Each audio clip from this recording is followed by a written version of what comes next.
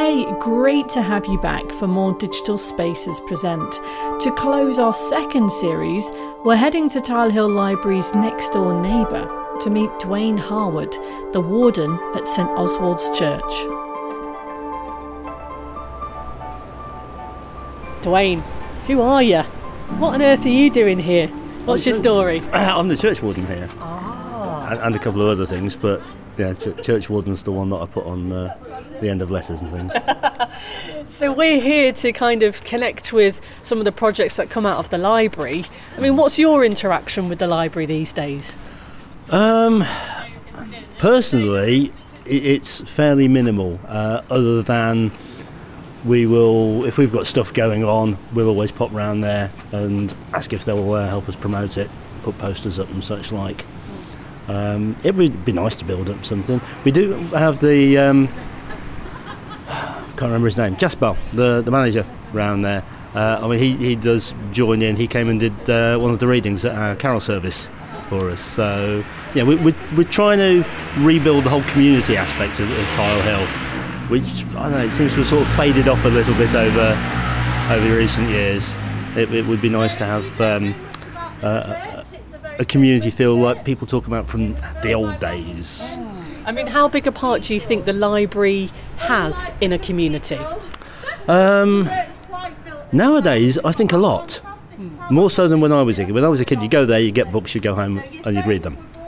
And then you go back about 3 days later and get some more books. I read a lot when I was a kid. But it's become a much bigger thing now. More things happen, you don't get silence in the library anymore. There's stuff going on, reading groups for kids and lots of activity.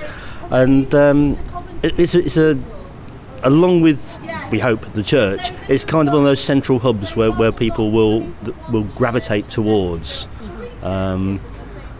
Plus which, I mean, it's one of the few public places that you can go these days where you're not expected to spend money, which is great. You know, people who, I don't know, maybe are sitting at home struggling to heat their houses, they can go and sit in the library and it's warm for an hour, which is a sad thing to have to say, but yeah, it's one of those services that almost accidentally it's now offering.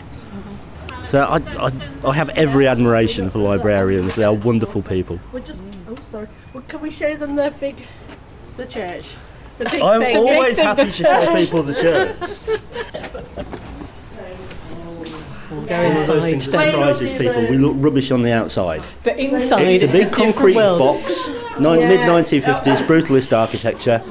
Inside, it's beautiful. Come and show me them. Come and show me this place that you're passionate about. And I suppose a lot of people might go past the library and never really notice this church, or they might come to the church and not always go to the library. It's amazing how you're next door to each other. Yeah, absolutely. Of course, the other thing we get is that people will walk past us and not realise we're a church. Yeah. Because we're mid-50s brutalist style, it doesn't have all of those things on the outside that to your average person says church. Yes. I mean, we were designed by Basil Spence, the same guy that did the cathedral. He did 3 churches at the same time. I describe it as like a Tesco church, so 3 for the price of 1. But they allocated a certain amount of money to build a new church in Coventry, and he said, well, if we do it this way, we could do 3 for that price. Okay. But there are things in here which are almost like practices for the cathedral. Like the big applique up at the end there of St Oswald and St Aidan. I have this image in my head of him sort of coming, okay, let's get this Holton bloke. It was a guy called Gerald Holton who did it. If you look him up on Wikipedia, it will tell you he's the guy who designed the band the bomb, the peace symbol for the CND back in the 50s. That's the only thing it will tell you about him, but he did loads of stuff. One of them was this applique. Yeah, it's like a big cloth with a picture on. I wouldn't know what an applique is. I'd have to Google that myself. Basically, they have just applied bits of fabric to each other. Yeah. They've got like one big patchwork piece, and then he's sewed other bits of fabric on the top to make those pictures.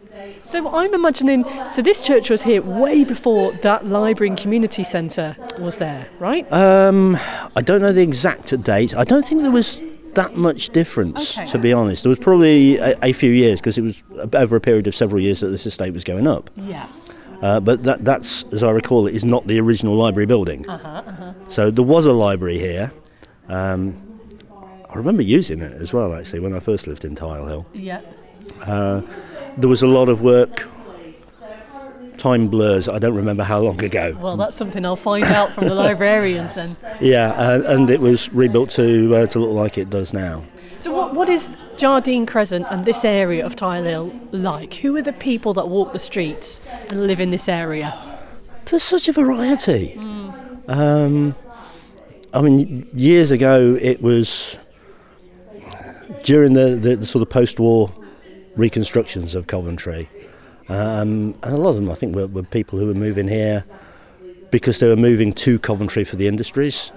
Their houses had been bombed in the war and they needed places to live, and this is where it was going up.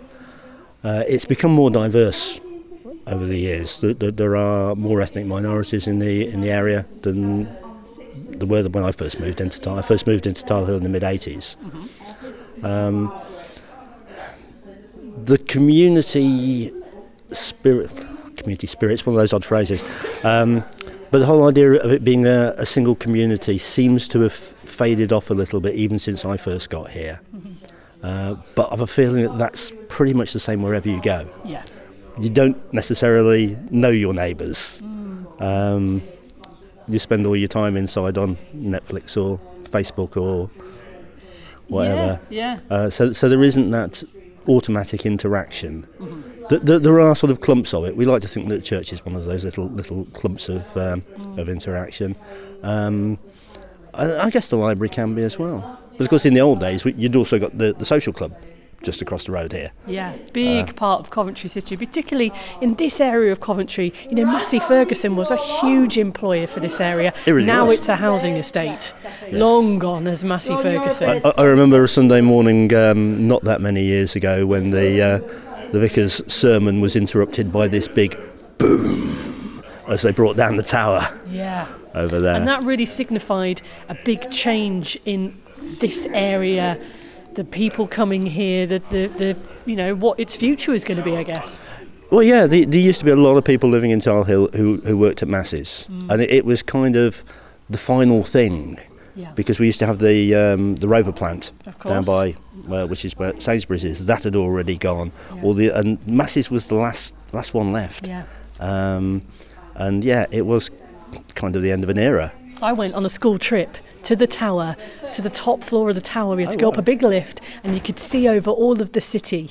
I remember being absolutely mesmerised by it, and now it's not there. I mean, you know, we kind of say about bringing a sense of community and that it's important, it's needed. You know, we hear from people who come through the library's doors that they want to feel connected. What do you think, you know, the future of the library is? Because you say it's not always a place that you go to read books anymore, but even like digital, like online, what do you think about that and what the library can do there? I think it's great that it's offering opportunities to people to get access to the internet and things like that. 'Cause a lot of people just don't have the easy access, that their access is restricted to their phone. And that's if they've got one. If they've got one. But I remember particularly during lockdown, I'm sure it happens other times as well, you'd see people congregating outside the library on their phones to use the Wi-Fi. Because the Wi-Fi was still switched on and that was the only way they could get internet access. And you know, even for something like looking for a job, you cannot look for a job these days without internet access. You just can't do it. And you know, with a phone, I don't know if you've ever tried to write a CV or to fill in a 4-page application form online on a 3.5-inch screen. It's virtually impossible. So you can go in there, you've got your computer screens there, you can get online, you can do the things that, you know, basically the DWP require you to do. And that really is a lifeline. It really is a lifeline, yeah. Yeah, it is very, very difficult these days to survive separated from the network, if you like. Sounding a bit science fictiony there, but you know what I mean. There are so many organisations that assume automatically that you have an email address, that you have access. Oh, I need to do this.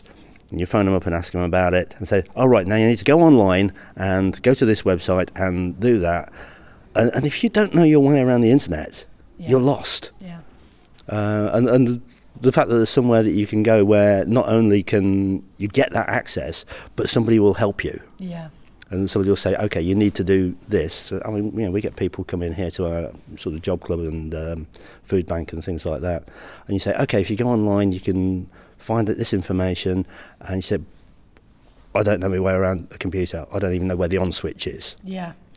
So somebody who can help get access to these things, everything's gone digital. And it's important. And if you haven't gone digital with it, then you're going to struggle. Yeah. Duane, it's really great to speak to you. I suppose I better catch up with the rest of the group. But thank you so much. You're not drawing daffodils today. Unfortunately, I do not have enough hands to draw daffodils, but I'm going to go capture the others. A kingdom for an intelligent octopus. Thank you for showing me one of Basil Spencer's magical pieces. If you ever want to see more of it, you'll be perfectly welcome to come back. Thanks so much. Thank you, Duane. Thank you.